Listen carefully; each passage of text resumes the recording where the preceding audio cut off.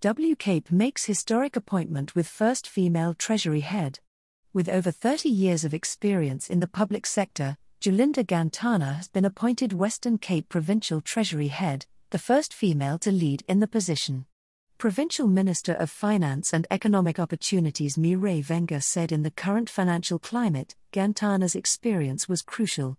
She has a clear passion for ensuring that every cent of public money is responsibly spent for maximum benefit of every resident of this province, Wenger said. Gantana wants the Western Cape Treasury to lead budget reform in a decentralised fiscal system and adopt an integrated and coordinated approach to service delivery.